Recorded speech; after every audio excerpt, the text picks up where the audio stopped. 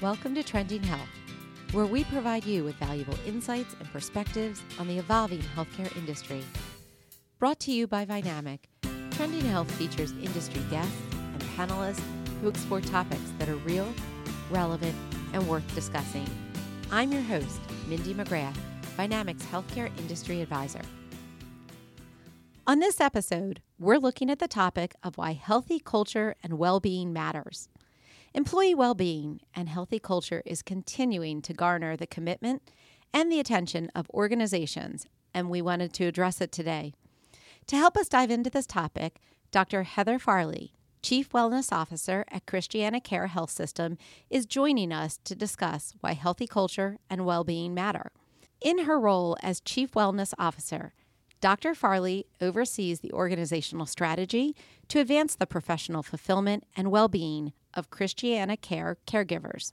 She leads advocacy programs and initiatives aimed at optimizing the caregiver experience and fostering an organizational culture of well-being. She also continues to oversee the direction and activities of the Center for Provider Wellbeing. Hi, Dr. Farley. Thanks so much for taking the time to join us today. Hello. Thank you so much for having me. Hi, Dr. Farley. I'm going to start with a few questions, if you don't mind. You have a very special role at Christiana Care. Could you tell us a little bit about it as your role as Chief Wellness Officer? Absolutely. So the Chief Wellness Officer role is new for our organization. So very exciting that I was able to be their first Chief Wellness Officer. We're seeing more and more Chief Wellness Officers appointed in health systems across the country, as we're collectively beginning to recognize the value that that role brings to an organization and all of the downstream effects that that has. And I think we're going to get into a little bit of all of the work that a Chief Wellness Officer oversees and how important that is, I think, as our discussion evolves this morning. Yeah, sure. And from our perspective, it's actually a role that we have rarely seen, so we're very excited to talk to you. When we say a culture of health and well-being and that it matters to an organization, could you kind of specifically dive into that a little bit? So I think that we're beginning to recognize that health systems are particularly high-risk environments in which to work. And we know that because we see that healthcare providers have higher rates of both physical and mental suffering than the patients that we treat. And so we're beginning to understand, and Christiana specifically understood, that the well-being of our clinicians was a critical success factor for us to be able to deliver on our organization's mission. And we also know that there's a clearly established link between clinician well-being and quality of care and patient experience. All of that has been well described in the literature. We also know that distressed clinicians are more likely to leave an organization, right? And that leads, of course, to significant turnover costs.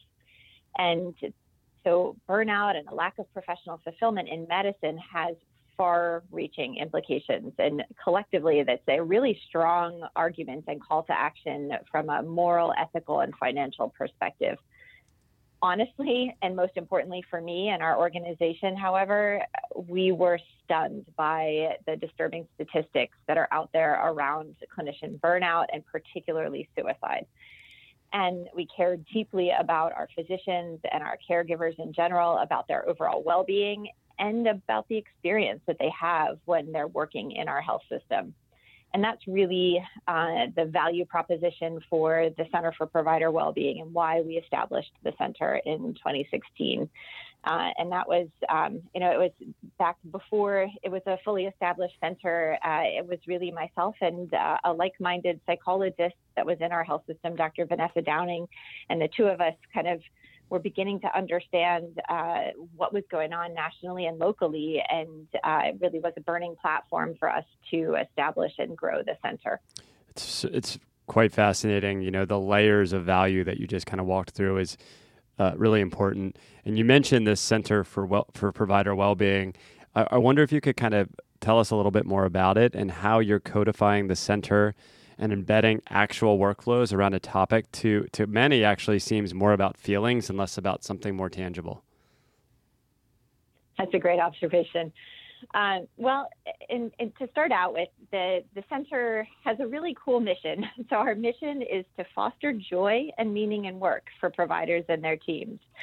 And you said that maybe it's more about feelings, and sometimes we get pushback on what is this about joy in work, and isn't that a little too mushy? But I think joy and meaning has multiple layers that go deeper than it's not just about feeling happy.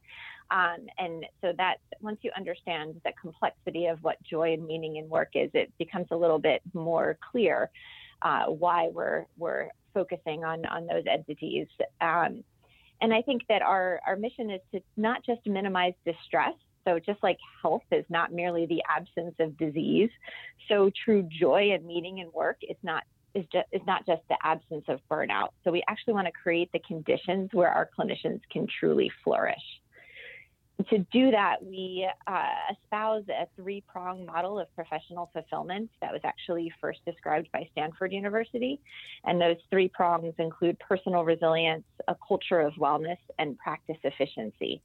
And one of the principles underlying that three-pronged model is kind of this analogy of the canary in the coal mine. And I like to say that you can't take the canary and teach it to be more resilient and stick it back in the same coal mine and expect it to survive. You actually have to change the coal mine. And so that's one of the really fundamental underlying principles of the work that we're doing, is actually changing the environment around our caregivers. I want to make a quick point about terminology here. There's been a lot of energy in social media forums recently around burnout versus moral injury. And there are concerns out there about maybe we shouldn't be talking about burnout because it's victim blaming. But I also want to encourage people to think a little bit more deeply about that. And the labels that we choose to describe clinician distress are so variable, and it's really hard to get your brain wrapped around them all, from burnout to moral injury, compassion fatigue, vicarious trauma. But regardless, at the end of the day, the occupational suffering that is experienced by clinicians is largely precipitated by a dysfunctional work environment and not a failure of personal resilience. So it's not necessarily about that area, it's about that coal mine. And so our efforts to foster professional fulfillment and well-being should reflect that. And if you want to learn more about that, there's an article that a few of my colleagues and I authored in a recent New England Journal of Medicine Catalyst article that kind of goes through some of that terminology and approach. But that gives you a little bit of a taste of how we're approaching things. And we know that while we do need to bolster the resources that are available to support personal resilience, more importantly, we need to create a culture where it's normal and expected for us to acknowledge our humanity, that we're not superhuman just because we're in healthcare, that we have the same challenges, if not more challenges, than someone who's not working in healthcare. And we need to recognize that and share our struggles with one another and our need for support during challenging times. And so one of the things that we've done at Christiana and in the center is to really significantly improve the access to mental health resources for our clinicians. And we've partnered with an external vendor to make sure that our clinicians have confidential, free access to mental health resources. We also have a resource liaison line to help get our clinicians connected to internal and external resources. And similarly, we rolled out a clinician in distress guideline that helps to equip our clinicians to have meaningful conversations with their colleagues when they're concerned. So rather than just assuming that the person next to you is just having a bad day and you're really actually kind of concerned of what's going on, of why they're not acting themselves, but it's hard to have that conversation to say, hey, are you really okay? And then to know what to do if they're not. And so we created these guidelines to help equip our clinicians to have those conversations, and also to ensure that the policies and the procedures are in place behind the scenes to maintain the dignity and privacy of those struggling clinicians. We've had a lot of efforts, a multi-pronged approach to improve the awareness of mental health concerns and those support resources in our organization, as well as to try to decrease the stigma around help-seeking behavior and to normalize distress. And through all those efforts, it's been very rewarding to see a doubling in our utilization of our clinician EAP services and a steady increase in the use of our resource liaison line. So I think those things speak to how you can really change a culture to be one that's more. Wow, Dr. Farley, thank you. Those are two really tangible results of some of the great work that you're doing. I wonder if you could tell us a little bit more about kind of the culture of well-being efforts that you've referenced. Happy to. So there are multiple programs that we have going on right now to really improve the culture of well-being that surrounds our clinicians. And too many for me to talk about this morning, but I'd love to highlight a few of them and explain how they actually do impact culture and why they've been so successful. I think one of the efforts that we've been focusing on is creating forums for our clinicians to help them process the vicarious trauma that they're exposed to, and some of the ethical and moral dilemmas that they encounter. And so a huge part of our efforts has been providing reflective rounds, and you may have also heard of Schwartz Center rounds. We have our own version of that, as well as balance groups. And those really help our clinicians to reflect on what their experience has been like, both positive and negative, and to develop a mutual support system. For our residents specifically, we have what we call ice cream rounds. So it's not just about eating ice cream, but it does have a catchy ring to it. And these are our quarterly resident-only supportive and reflective sessions. And the really interesting part and the really effective part, I think, is that they occur during their protected time. So when they're already going to be in the health system, rather than asking them to come in on their off time for a wellness activity. But so during ice cream rounds, the residents are encouraged to really think deeply about the challenges and the opportunities that they encounter during their training experience, and to share those experiences with each other. So again, another forum for our clinicians to process what they see and feel and are experiencing every day as healthcare providers, and to develop a mutual support system. Another really cool program that we have going on right now is called Compass, and that stands for, everything needs an acronym, right? So this one is Clinician Organized Meetings to Promote and Sustain Satisfaction. And the Compass groups are small groups of providers who meet every 2 to 3 weeks for an hour over a meal. And that meal is partially subsidized by Christiana. And they work through a curriculum and that is facilitated by a trained facilitator. And they have to talk about the topic at hand for the first 15 minutes. And then they can talk about their kids or golf or whatever they want to. But ultimately, what generally happens is that the topic is so engaging that they spend the entirety of the time talking about the assigned topic for the day. And we've gotten extremely positive feedback from these Compass groups with improvements in the sense of camaraderie and mutual support and a feeling of decreased isolation. Again, normalizing, oh my gosh, I'm struggling, but it's not just me. And that doesn't mean that I'm not cut out for medicine or that I'm weak just because I'm struggling with these issues. And it really has been a breakthrough in terms of forming relationships and support systems across disciplines in our organization. One other really wonderful program that we have going on right now is OASIS. And again, that one stands for Opportunity to Achieve Staff Inspiration and Strength. And the OASIS program is targeted to a team of caregivers, so within a given unit. So let's say we are rolling out the OASIS project in the medical intensive care unit. It would touch everyone from the intensive care physician to the resident to environmental services, respiratory therapy, nursing within that unit. And it's a multi-pronged team resilience effort. And part of what we offer through OASIS is these bite-sized psychoeducation offerings that help you to understand how your brain works under stress and to train you up with coping skills. And it's not just about that personal resilience or that canary, because you're doing it with your team. So it really is about that environment and the coal mine there.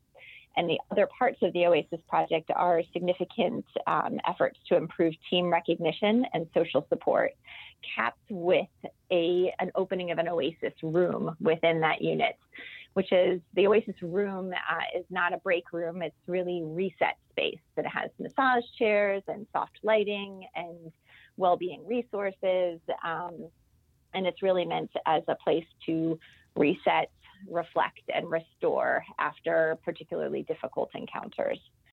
The one other project that I really wanted to highlight, because it is probably one of my very favorites, is the Thank You Project. The Thank You Project takes advantage of the fact that we have patients who are eager to come back and thank the caregivers who took care of them. And oftentimes in healthcare, we're moving so quickly, and it just becomes, it's just another day on the job. That doesn't mean we don't understand how important our jobs are, but we forget the impact that it has. And we oftentimes don't even know what the outcome is for some of our patients. And so we bring these patients and families back to tell their stories and explain their experience to the actual caregivers who took care of them. And oftentimes these are patients who were really on the brink of death, and it was the heroic efforts of a team of caregivers that enabled them to get back to their families. And so as you can imagine, this thank you gathering is a very emotional experience, and usually it is tear-filled from the point of view of the family as well as the caregivers, and anywhere from the nursing staff that is there to the most stoic surgeon. Usually everyone ends up in tears. And you may say that only touches maybe the 15 caregivers that we have there, but it is extraordinarily impactful for those 15. It really helps them to reconnect to why they do what they do. We remember why we went into medicine in the first place, and we understand that what we do, oh my gosh, that really matters. It's hard what we do, but we make a difference to our patients every day, and that meaning and work we can tap into when we're hitting a low point in the future. So that is one of my very favorite projects, and I'd love to see more health systems focus on that gratitude and appreciation part of their efforts. Wow, that's great, Dr. Farley. Thank you for kind of reviewing all of those kind of multi-layered culture of well-being efforts. You mentioned that, it may touch kind of a finite amount of people per effort, but I think the ripple effects are just amazing. And I wonder if you could take a few minutes and talk a little bit more about the kind of the system-wide and programmatic efforts to improve practice efficiency for our clinicians, because we know, with all the multiple inefficiencies that clinicians deal with, this is an important piece of burnout and well-being as well. Thank you for calling attention to that, Ryan. You are absolutely correct that we cannot underestimate the impact that practice efficiency and practice efficacy has on our clinicians' well-being. And we know that the administrative burden that our clinicians are facing is a huge contributor to burnout. So there are multiple efforts afoot within our organization to address practice efficiency for our clinicians.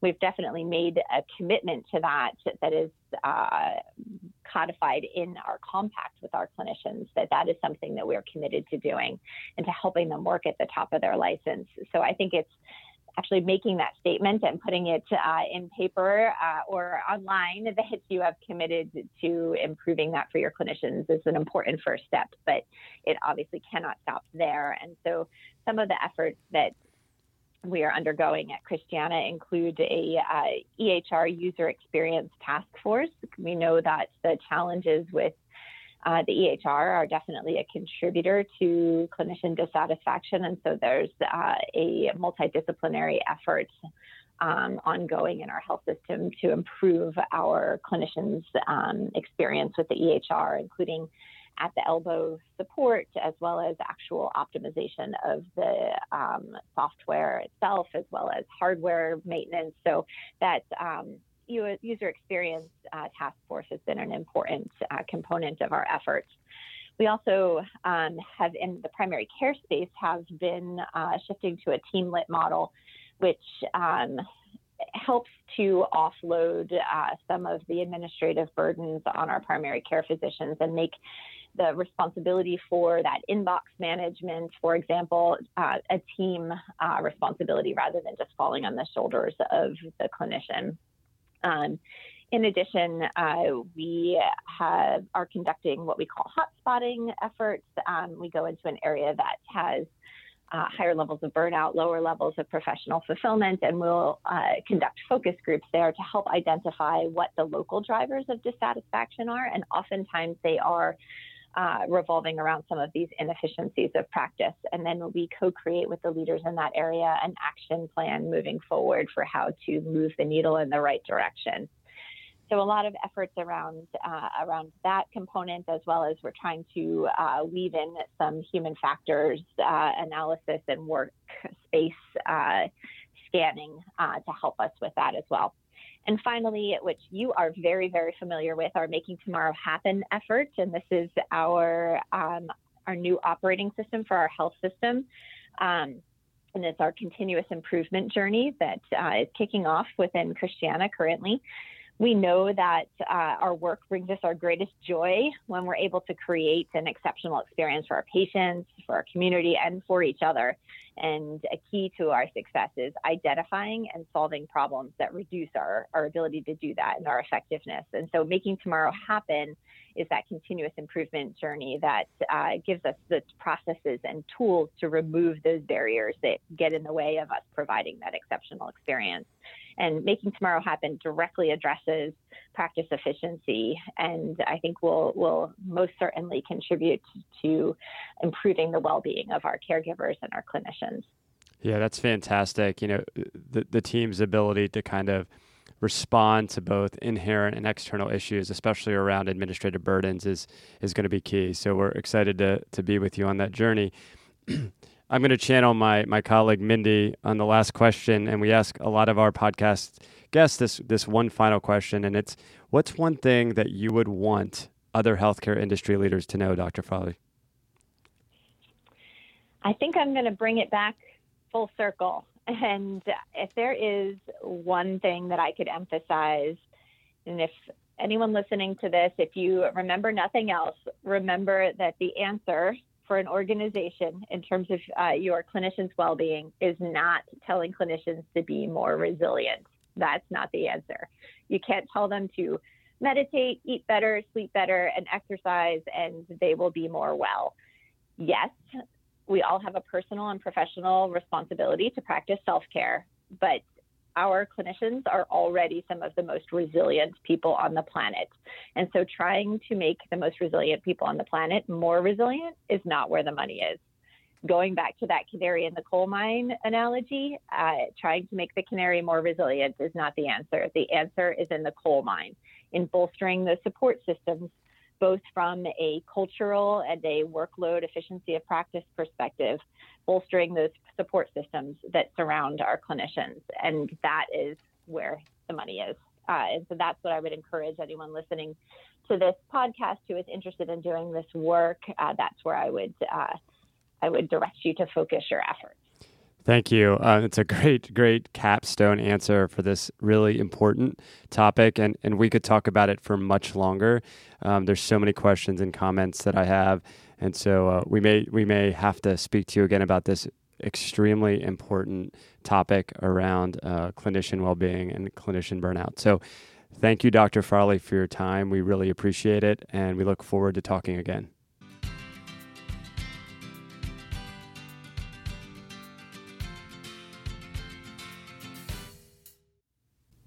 That was a really awesome conversation with Dr. Farley.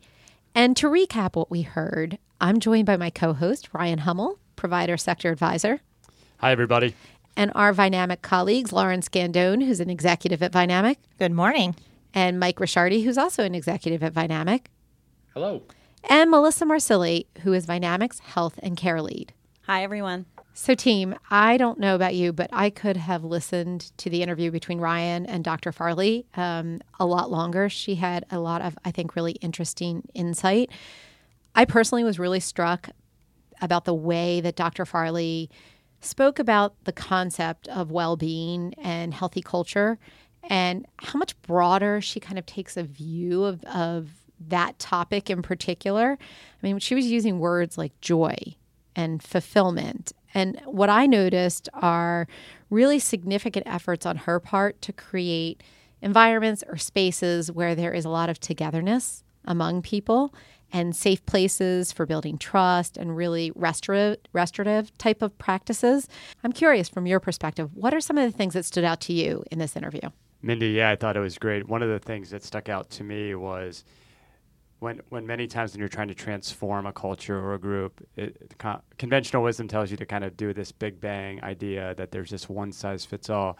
And clearly that's not what Dr. Farley is doing. She mentioned several programs and very personalized approaches to address this really, tenuous situation with clinicians. And I found it interesting. It's a lot more work to do it that way, but I also think that ultimately when you meet physicians, clinicians, nurses where they are, personally, you get better results. Yeah, I would agree with you, Ryan. I think there were two things that stuck out. Number one, the uniqueness, because one size never will fit all in any culture, any company. And when you try to kind of just pick up, lift, and insert into another company, you'll find a lot of resistance there. And I think that it's showing that she's going about this in a very natural way, in a very unique way, based off of what the needs are of her team. I think I also found a lot around the trying to find a better meaning or a purpose in going to work every day, because it is something a lot of studies will show you that now more than ever, people need to be connected with their job. They need to have that purpose and that meaning of why they get up every morning. And I think that it's just an amazing testament to the work that she's doing, that she's trying to connect both those things, both purpose, but in a very unique and meaningful way for her teams.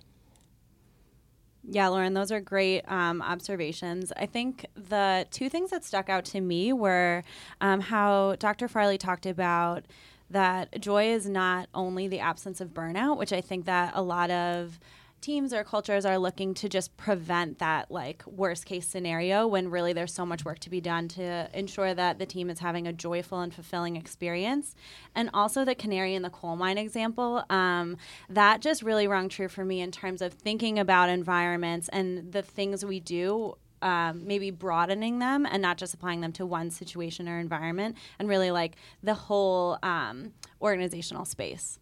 Yeah, so Melissa, I think that's a good point. The whole canary in the coal mine issue. And Lauren, you talked to this idea of purpose. And that was another compelling point, I think, that Dr. Farley made about really enhancing and strengthening culture, one conversation and one activity at a time.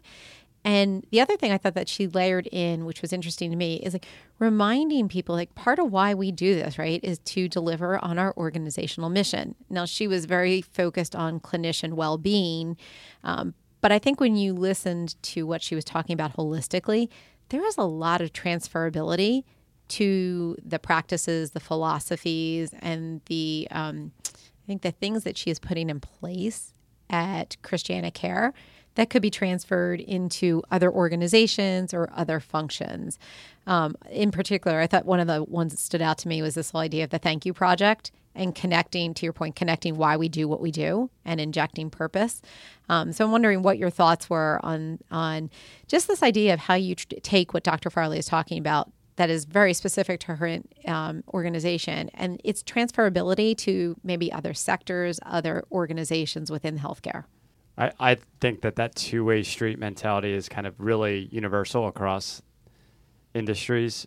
Mindy, I think it was a really good point. When we talk about her focus on clinicians, ultimately, you hear, if you go downstream, the outcome becomes a better patient experience as well. And then that thank you project that you alluded to talks about patients coming back and thanking their clinicians. So there's this kind of dynamic way that we're dialoguing, and I think it is a win-win, because it's going to affect the patient experience, and it also is going to help mitigate this clinician burnout and understand what that purpose of the clinicians are doing. And I think that can be said about any industry, whether it's patients or clients, this two-way communication. Yeah, Ryan, I think that really spoke to me in a lot of ways, and especially from the fact that burnout is prevalent everywhere. It's not just a physician issue that is happening. So I think about even in life sciences, working specifically within product launches. I had a client once who I worked on two very different and distinct product launches in two different franchises. One of the teams was very much focused on the patient. What is their product going to do to deliver better outcomes for the patient, and was really focused around how much they're going to change those patients' lives based off of everything, versus more of a standard process of milestones to get to the end goal of getting and delivering that product. And the results that you saw across those two different teams in the exact same company was markedly different. The people who were really focused on that greater purpose of changing people's lives for the better versus the ones who were focused more on how do we get this product out the door. Lauren, that was a great point. From my perspective, what I really picked up on from Dr. Farley was that idea of creating safe spaces in your organization where team members are allowed to share vulnerability.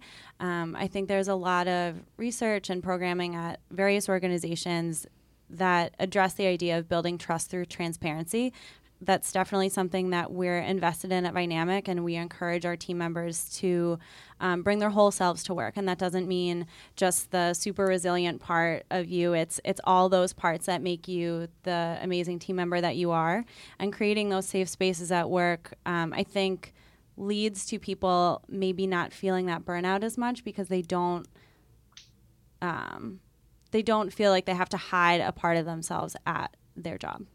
Yeah, what we're not saying, and I think what Dr. Farley was not saying, is we're not getting away from some of the fundamental pieces of well-being, which is physical activity, right? Still encouraging things like getting steps in, getting a good night's sleep, eating properly, doing biometric screenings. I mean, those are all fundamental parts of what used to be like original health and well-being programs. I think what we've heard, right, and what we've talked about and seen across the industry is that there is definitely just a much more expansive view in what a healthy culture actually looks like. It's not just the physical part, but it's the spiritual, it's the mental part as well. And that's where I think the conversation has really pivoted, because that seems to be the harder area to get people engaged, is to be in these safe spaces and really showcase like things that had typically been, private, but feel safe enough to be able to communicate those things and help your colleagues work through them together. Yeah, Mindy, I think that's a great point, and that's exactly it. It's not, bringing these other aspects of a wellness initiative into focus is not diminishing, right nutrition or getting enough sleep or exercising. But I think what it's saying is that those can't be the only areas of focus. That's kind of what Dr. Farley was talking about with the canary in the coal mine example, right? Is if a team member has a great nutrition and exercise regimen, but is working double the hours they should per week, that team member is not going to be completely healthy and well. There's this long-standing culture that physicians know everything, and whether they're interacting with other physicians or they're interacting with nurses, nurse practitioners, operation leaders, administrators, there is this pressure on them to know everything. And I think the conventional wisdom tells us that it's this kind of I'm not speaking it well, but what I think that this program does, it creates vulnerability for physicians so that there's a psychological safety across the ecosystem of a health system so that they can have real dialogues with folks outside of the physician's sphere and make better decisions, which ultimately will save patients' lives and eliminate errors. I want to pivot a little bit from Dr. Farley and just talk about healthy culture and well-being in general, and ask what seems like it probably could be a very simple question with a very complex answer. But why do you think having a healthy culture is important to an organization? Yeah, Mindy, I'll take a crack at that one. I think healthy culture is so important because I kind of build it on what Lauren was talking about earlier. Having a healthy culture allows kind of the team members to connect to I think a larger purpose, right? So it's not just coming in and doing the tasks you got to do every day, but seeing how those tasks are are related and linking up to kind of an overall strategy or purpose around the organization. I think it allows the team member to feel a lot more connected, not only to the work they're doing, but the team members that they're working with as well. And I think kind of provides that overall sense or a greater sense of well-being. Yeah, I tend to agree completely with Mike. I think that your culture is the heartbeat of your company. It's your purpose and your meaning for doing what you do. If your culture is not healthy and you don't have that heartbeat, you pretty much effectively die, for lack of a better description of it. So I think that more now today than in any other day in the past, we need that heartbeat. We need to understand and really connect with each other and understand how each and every single one of us is bringing our A game to make the organization better and the world better as a result. Yeah, I definitely agree that the healthy culture is the heartbeat of an organization. And I think that one of the most important aspects of a healthy culture is to really define it. So I think that for team members of any organization to really buy in and embed something, it has to be really well defined. So that could be, pulling in all those aspects of exercise, fitness, sleep, transparency, having safe spaces to talk through issues at work, having strong company values. If you take all of those things to create your healthy culture, then it'll be much more meaningful and embedded in your organization than if, just like a walking challenge or a gym reimbursement. Yeah. I would actually take it one step further of not just well-defined, but every single person, including leadership, needs to be fully bought in, and they need to live it every single day. Yeah. I think this is such great dialogue. I think that maybe another aspect of that is also enabling folks to interpret it in their own personal way. And I think Dr. Farley does a great job by rolling out a lot of different programs so that if I'm a clinician and I interpret the culture this way, I can choose to take part in one specific area or area of help that she's providing. And I think Vynamic does a great job of that as well. So, we have a very defined culture, but there are hundreds of folks here that define it in their own way and live it out in their own personal way that gives them joy. Yeah, and I would just add to it, I think that having a healthy culture also has an impact on turnover, which we know costs companies, just bottom line, costs them money, time, resource, and general healthcare costs. I mean, we have seen studies coming out that suggest that the less toxicity that is in an organizational environment, the less likely you are to have people calling out sick, right? They're more productive at work because they actually want to be there. So I think there's some really practical aspects of healthy culture too that go, beyond what we just talked about today. The question I wonder about is when you think about promoting healthy cultures, are there things that can be done through subtraction? And so I'm thinking specifically, and I'm going to make this personal with Vynamic, but specifically around the Zmail policy that we're using. Or are there things that can be done to promote a healthy culture where you're organizing the way you work differently? What are your thoughts on that? So yeah, I think one of the additions by subtractions here, definitely from my experience across many different clients, is I would say the focus on meetings and refocusing attention to thinking through how to best use everybody's time most efficiently. I think too often there's so many meetings on the books. It's like your full 8-hour day is 8 hours full of meetings, and there's not really enough time to think or process. What I would challenge the group with here and kind of our team with is how can we streamline that down to the 8 hours of meetings down to 4 hours of meetings, being really strategic about who's in which meetings, getting the most out of each meeting, again, for the purpose of giving people time outside of those meetings to actually do work, to think through stuff, and to approach their day a little bit more efficiently. And I've got to think there's an energizing aspect to it as well. If you can give people time back so they can get their work done in the hours that they're allotted, right? There's an aspect of the, energizing the time that is spent together in meetings, as well as the time that they're able to walk away from the meeting and know what they need to get done. Couldn't agree with you more. So Mike and Lauren, I want to get to this idea of promoting healthy cultures? Because I know you've been doing some work with within the industry around this. And I'm curious from your perspective, are there specific characteristics that stand out to you that you say, this is an organization that's more likely to be successful because they've adopted or they have these types of characteristics about them? Yeah, I'll jump in first. I think the biggest lesson learned here from my perspective would be, I think that intent is probably greater than tactics, that an organization's focus on their own culture in and of itself is probably more impactful than the tactics they put in place to kind of enhance their culture, if that makes sense. Mike, that's an interesting point. And I would argue that that's probably a polarizing point, the idea that intent is greater than tactics. I'm guessing that that's a difficult hill to climb when talking to clients that may be so used to a stepwise approach to anything to get things done. So I find that fascinating.